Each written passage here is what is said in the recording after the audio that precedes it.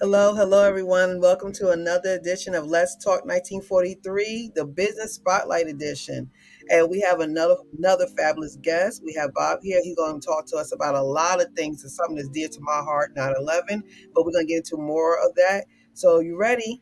Let's talk. Hello, welcome back. We're back. So, as I said, we have Bob here today in the Pasquale. Make sure I pronounce your last name correctly. It's close enough, Di Pasquale. This Pasquale. There Okay. you go. All right. Thank you. So we have Bob here. He is a purpose driven impact maker. He believes in everyone that can be a positive impact in this world. And he's going to get a little bit more detail on why he feels that way. So welcome, Bob, to our show. Regina, great to be here. Pumped to have a conversation with you today. Hope things are well up there in Carolina. Yes, it is. Yes, it is. So we're going to start from the beginning. So I know that you have ties to New York. And so I'm a New Yorker. So let's start there. So tell us a little bit about how all this transpired because after what happened in New York. Sure. So I was born in New York, but I moved to Florida when I was 3 years old. And Okay. so I'm pretty much a Floridian, but I think my dad would have disowned me if I didn't root for the New York sports teams. So I became very familiar with New York. A lot of my friends and family are from up there. In fact, just about all my family, other than me and my mom and dad, lived in New York for just about all their lives. And so I moved back up there for college, or I planned on moving up there for college when I was 18 years old. Now, I don't know about you, Regina, but when I was 18, I thought I was invincible. Yes. And I just fast forwarded a bunch of years of my life growing up in South Florida. But let's just say, I enjoyed my life down here. It's always warm. We were talking about this before, playing sports outside. And I had an opportunity to play sports when I went to college. And I thought this was going to be this great experience. I'll get an education. I'll be able to still play sports, and I'll be able to spend some more time with my family that I didn't really spend too much time with because when I was younger, I was growing up in Florida. And I thought I was going to take on the world. You know how it is. Yes, You're exactly. moving out of the house. I was an only child. So, in some cases it was great. In some cases it was rough because my parents had an eye on me every minute of the day, all the time. And so I was going to get out of the house and go do my own thing, spread my wings. And so I was in my freshman year. Before my freshman year started, I was in training camp getting ready to play football and at Hofstra University on Long Island there. Yes. If you're familiar, Yes, I am. You probably know where Hofstra is. And I was going to play ball up there, and things were going great. First couple of days of my freshman year training camp, proving myself to my coaches. And then in a really short period of time, only just a couple days into the camp, I pulled my groin muscle. And here's another thing that I learned. Not only are you not invincible when you're 18, when you pull your groin muscle, you're also very not invincible. I mean, that's a muscle where you don't even realize it. Like, you can't stand, you can't walk, forget run around and play football. So if anyone out there has pulled their groin muscle before, they know how you feel. Yeah, you know how I feel. So I would do this exercise to rehab this injury in the training room. Now, a college training room is much different than a high school training room. Instead of there are a couple of volunteers and maybe one, staffed trainer, there's like 100 people running around at 6 o'clock in the morning getting ready for practice, especially during training camp. Everyone's getting treatment. People are getting ice and stimulation and stretching and all this other stuff. And here I am on a 3-wheeled stool. Oh, yeah. I'm shimmying across the training room. It's like, this training room is huge because, it's an amazing facility there at Hofstra. And I'm dodging people. And I think that was part of the exercise, dodging people to get from one end of the training room to the other on this stool. And people are laughing at me, right? I'm doing this for multiple days in a row. And one day, the head trainer, and he's all of maybe 5'8", 120 pounds, soaking wet. Oh, wow.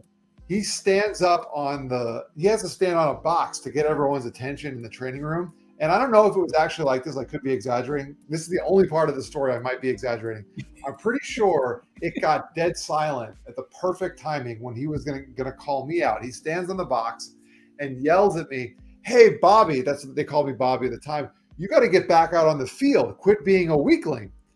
And I'm thinking, man, I'm supposed to be proving myself. I'm this crazy 18-year-old who's going to take on the world. And here's this little head trainer calling me out in front of all my coaches and new friends.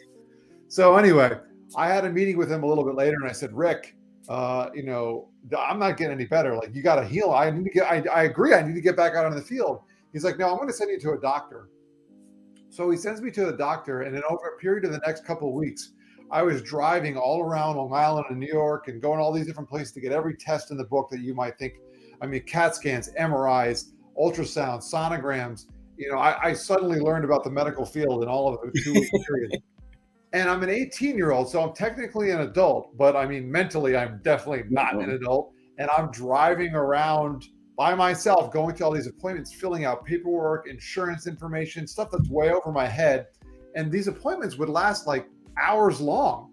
So finally, the day that my parents were supposed to come up to see my first college game was a Thursday. Now, the game was on Saturday, and we knew at this point I wasn't going to be playing in this game because of what I had going on. But it was a Thursday, and they were flying up that day from Florida. I had a doctor's appointment that I expected to take another 2 hours, and I expected to go into this appointment, get out of the appointment, and by then they would probably have landed because they were leaving earlier that day. Well, I go into the appointment. I mean, I sat down for maybe 30 seconds, and they called me right in. I didn't have any extra paperwork to fill out. I went into the office. I sit down at this desk, and the doctor comes in a couple minutes, not even, I mean, maybe a minute later, and sits down and says, all right, you know, Bobby, you have cancer. And that was it. And he's like, and my jaw dropped, hit the table, did not know what to think. And he said, I know you're probably in shock, and I'll get in touch with you, let you know what we're going to do to treat this. Have a nice day.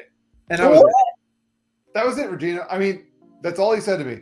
So I get up, I'm in shock. I kind of stumble out of the office there. And the moment I walked out of this building, I kid you not, I mean, the timing couldn't have been any better. The moment I walk out of this building, my phone rings. It's my mom. And she says, hey, we just landed. How'd the appointment go? And I was like, well, about that. So I had to tell her, I was like, well, Mom, the doctor said I have cancer. And Regina, I mean, I'll never forget that moment in my life. My mom said absolutely nothing, but she was screaming all at the same time. Like, I could just feel the air come out of the car that she was in. And the only thing I could hear was my dad in the background saying, Susan, what's wrong? And my mom's name is Susan, and he knew something was wrong. He didn't know exactly what I said, but they knew right away. So they were in the car on the way to my uncle's house where we were going to meet. So as you remember, my family's from up there. So we went to my uncle's house, and I mean, we were all in shock. We shed some tears. We said some prayers, and I mean, I hadn't seen my parents in a month. And that was the first time I think I had ever been away from them for that long. And it was just a really, really long couple days. And now that was a Thursday. Okay. Now on Saturday, my uncle's best friend early in the morning on Saturday came over his house. And we had never met the guy before. His name was Tim O'Brien. And he said hi to my uncle, whatever. And then came over to my parents and introduced himself and said, here, Bob and Susan, take my keys. You can have my car for as long as you could possibly need it for. I can't imagine what you're going through with your son right now. Wow. And they were like, what? Really? What? I mean, they were so overwhelmed that he was just going to basically give him his car because they knew that they needed a way to get around because we were going to be going to other doctor's appointments and treatments and stuff like that. My oncologist had already been in touch with me that Friday, the day before, and he told me to continue to take classes. So we knew that I was also going to need a way to get around. And Tim ended up being there for maybe 15 minutes. He said goodbye to my aunt and uncle and left. And that was it. Never met the guy before in our life. Gives us his car. Wow. So a couple of days go by. I go my first college class Monday morning. I went to it, came out, used Tim's car to drive to a couple doctor's appointments, some more testing, figuring things out. Right. And I'm thinking, man, this is real. I can't imagine what we would do if we'd either have to rent a car or borrow one of my families or, you know, that's really nice by this guy. Tuesday morning comes. I go to my second ever college class. I'm coming out of the class and I was hungry. So I went to the cafeteria there and I'm sitting there eating a breakfast burrito. And you know those TVs, this is before flat screen TVs. Yes. Televisions, like a tube television that would hang from a bracket. Hang from the brackets. Yep. Yeah, it's like in the corner of the ceiling and the wall, and the news is on. Now, you probably know the news stations up there if you're living there, but I didn't know any news stations in New York. Whatever's on 4, 7, 9, and 11. Yeah, there you go. And to be honest with you, I don't remember. I think it was CBS, but I'm watching the news, and all of a sudden, a plane hits one of the Twin Towers. Mm-hmm. And I'm like, what is going on? What a horrible accident. So I called my dad and I said, hey, Dad, are you watching the news? You see what he's like, yeah, I'm watching this. It's crazy. And we're talking for less than a minute. And all of a sudden, bam, second plane hits the other tower. And I'm like, oh, no, that was not an accident. And my dad says, you better come back to your uncle's house. There's something's going on here. Right. So I don't even think I finished the burrito. It's probably still sitting there to this day. And I hop in the car and I drive. I get in the car. Now, subsequently, I graduated and I went to the University of Miami. I have a master's degree in broadcast journalism and I worked in radio for a short period of time. Nice. I will never, ever again in my life be that riveted by radio. I mean, it took me 9 hours, what would normally be a 15-minute drive from Hofstra to my uncle's house. And I listened to AM radio the whole time, listening to what happened with the September 11th terrorist attacks and watching the burning buildings in the distance while I'm driving.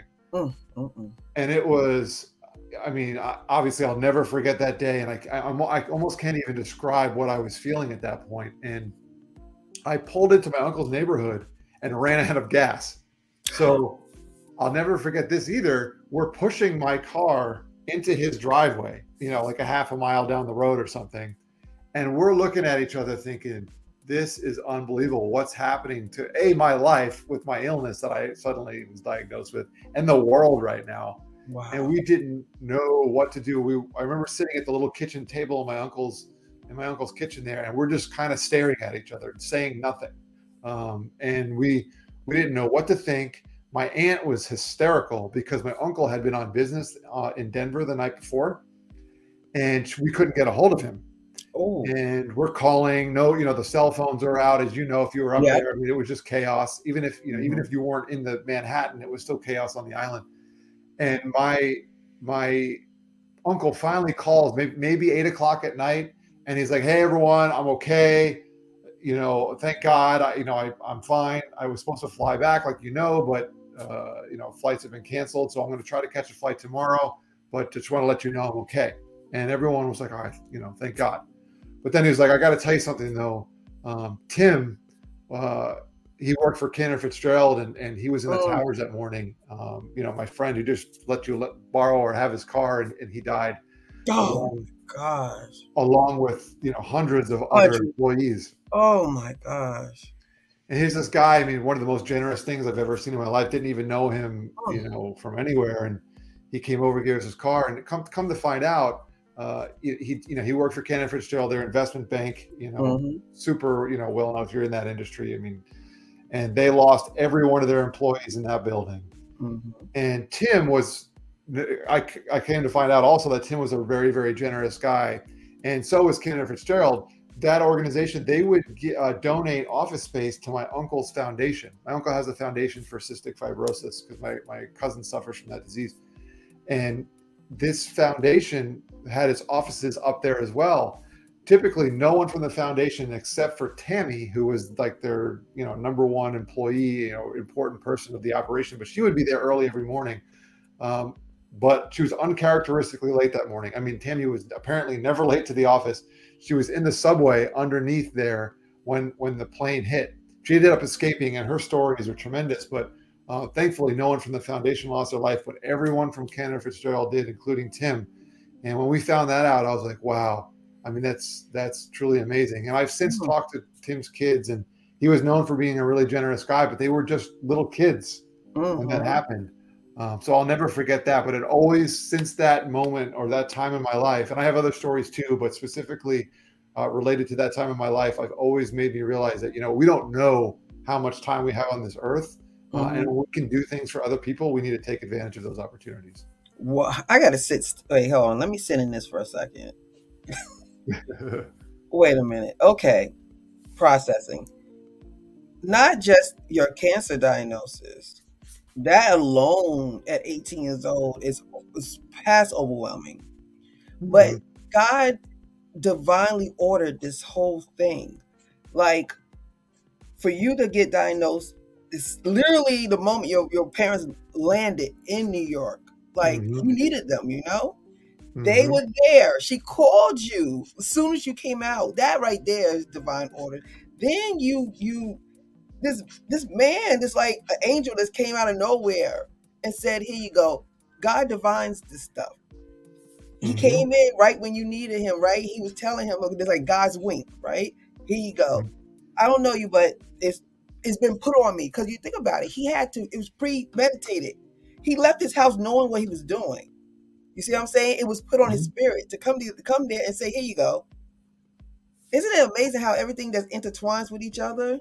Oh, it truly is amazing. And I got other things that worked out in that scenario. The reason why I'm here, I thought I was going to be the greatest cancer patient known to man and do everything, and I did. I mean, I followed the exact sleep schedule my oncologist told me to. I drank the amount of water to the ounce. I ate the food I was supposed to eat at the times I was supposed to eat. I didn't eat anything that I wasn't supposed to. And sure, those things probably assisted me in Mm. survival, and they're part of the reason why I'm here today.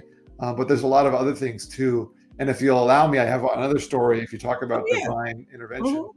Yeah. Oh my so you can imagine going through all of that at that period of time is just extremely taxing physically. I mean, I would never wish chemotherapy on anyone. Even I know today they say the drugs and the way they handle it, makes it a little bit more bearable for the body, but it's a terrible thing, but it's necessary to survive.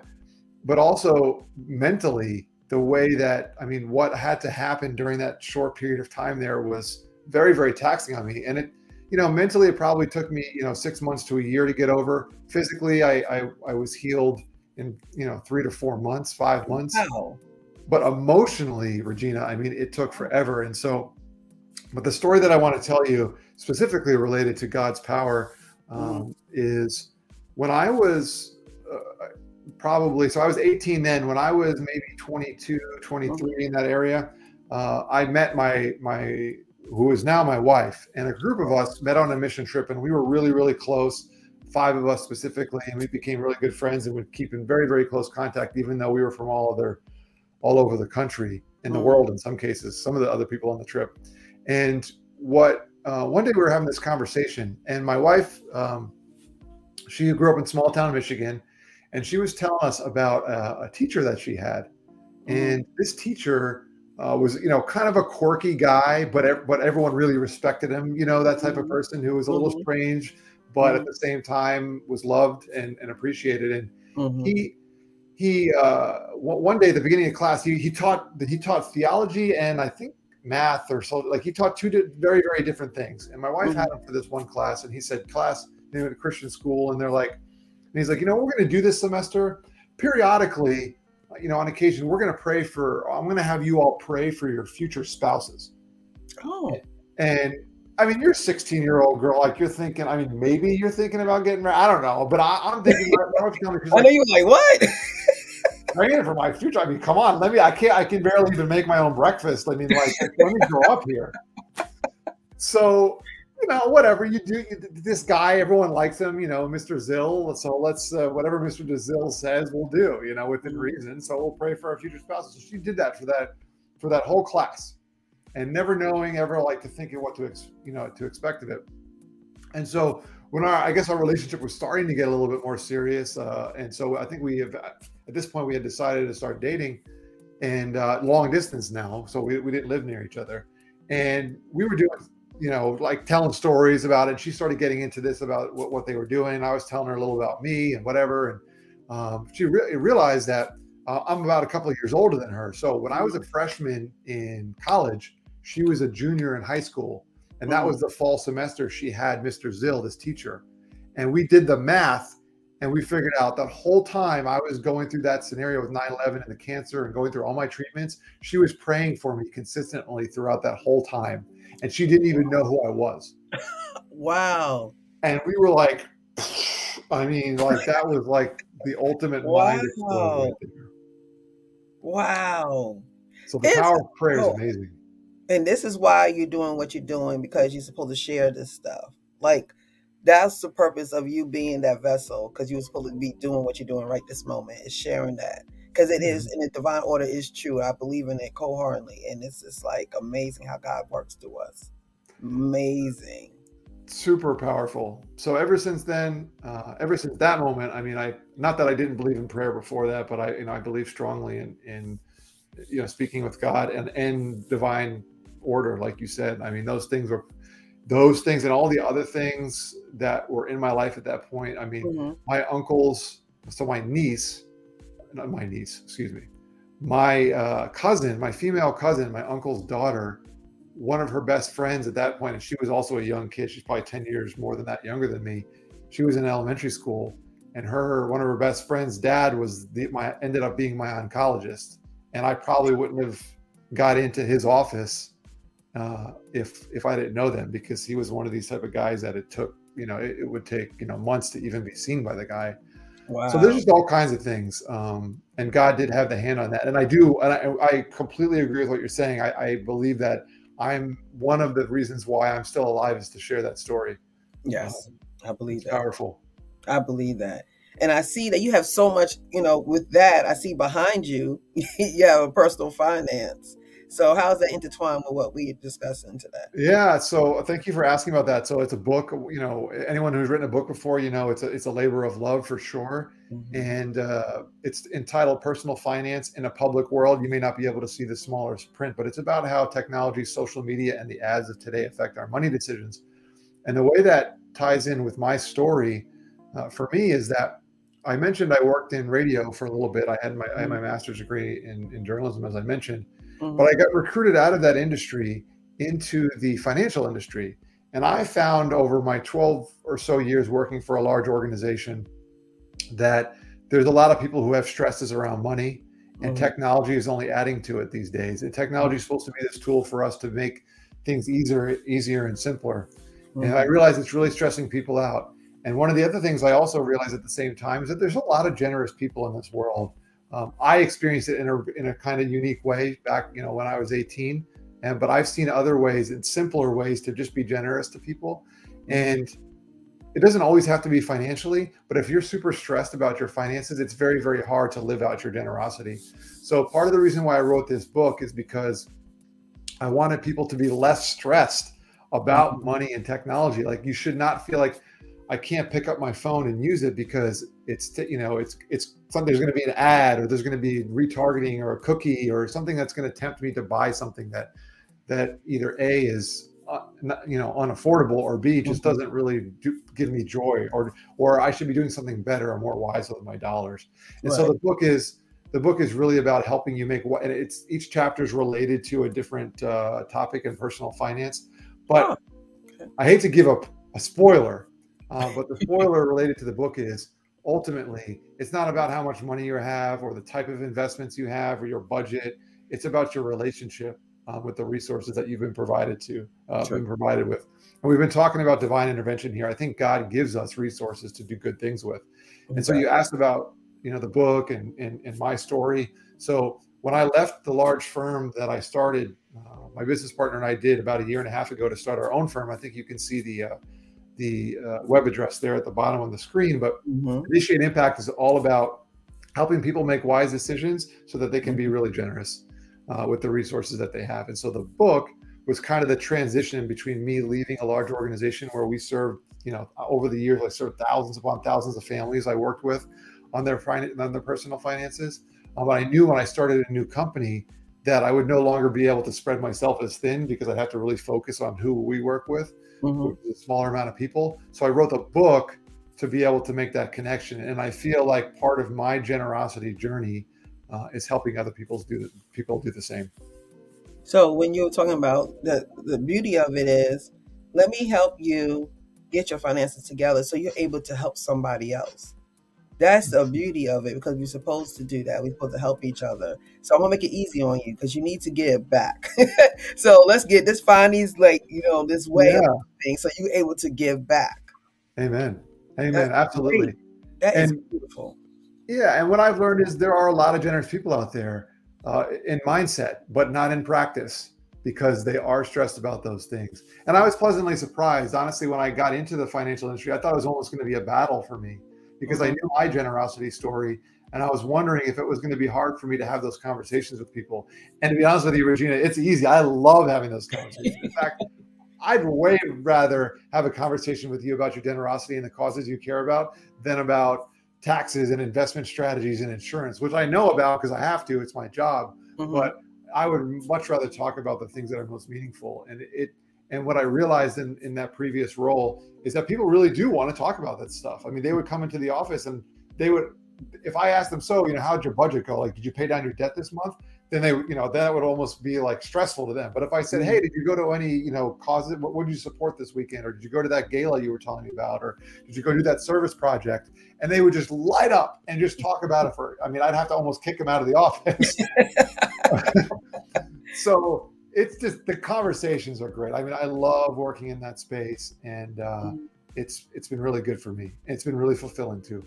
And so how do you help people? Let's say they're at the beginning stages, they don't have the funds, but you can still help and build that momentum that you're going to want to do more, until you get the finances together, right? So if you don't have, how can people still give?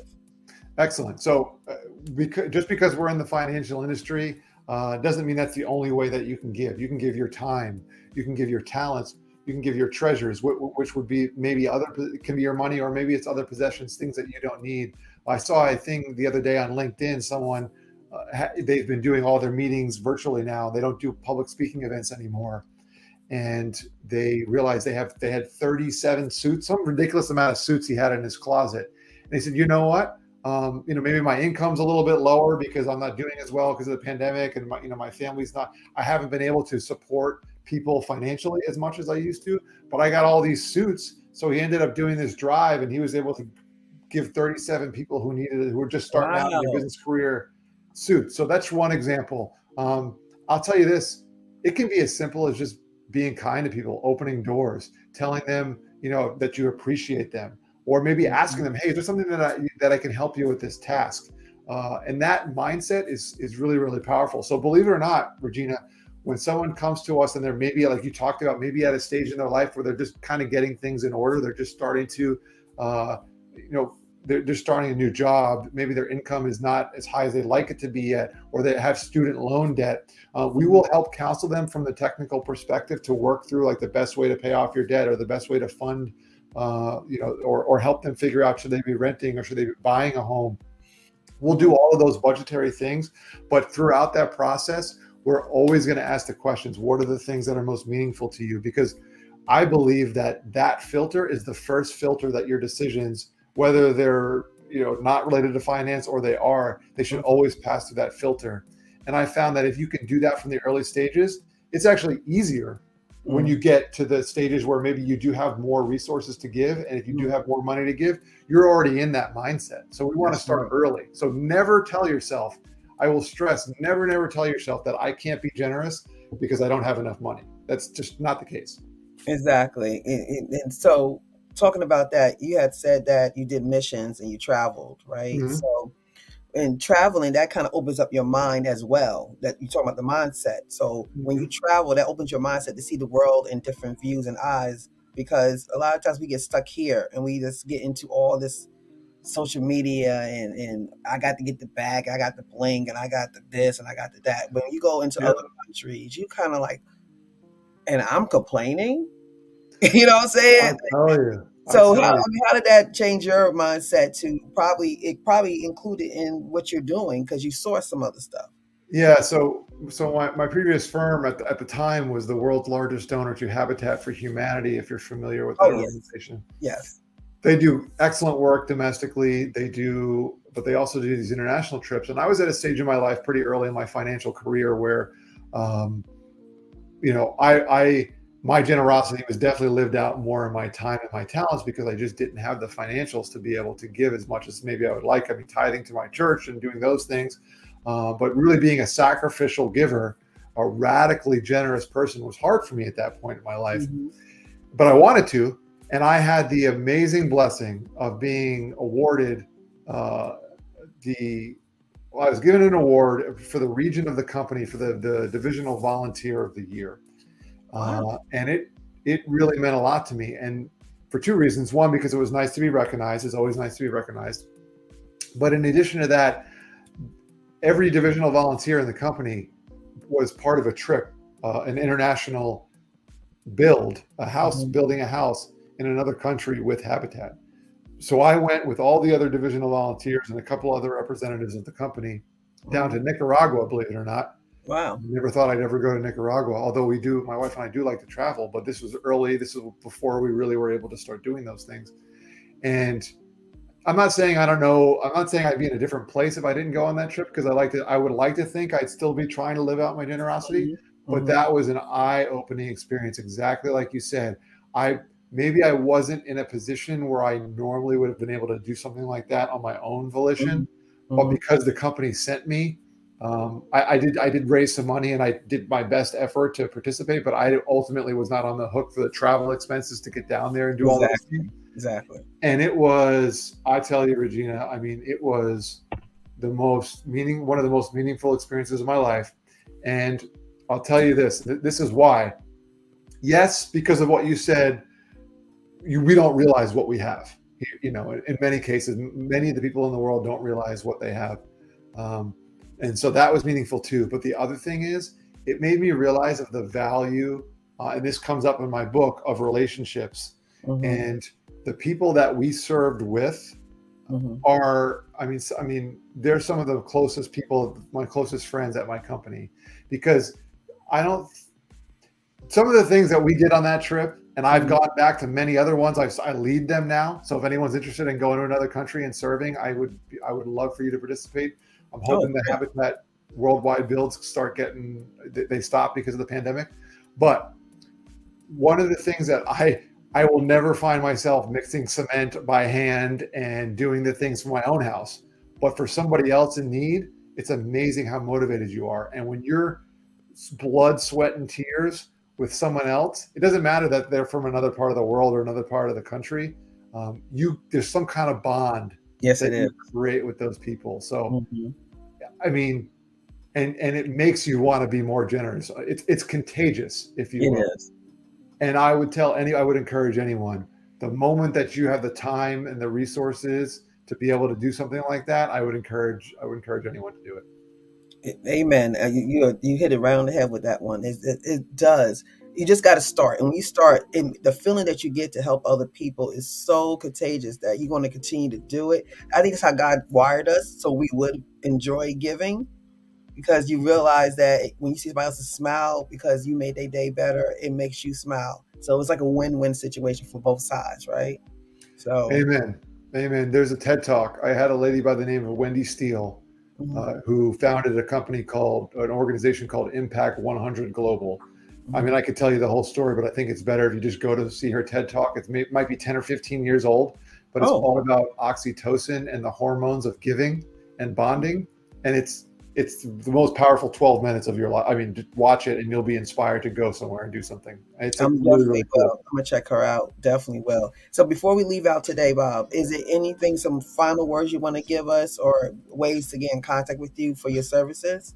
Yes, absolutely. You can see the web address is there. You can find me, bobdipasquale.com, if you want. If you're running an organization and you want to have a culture of generosity, I'm your guy. I would love to address your people and talk about the importance of having a giving mindset and how that helps your company become more productive and helps your employees just feel more joyful in their work.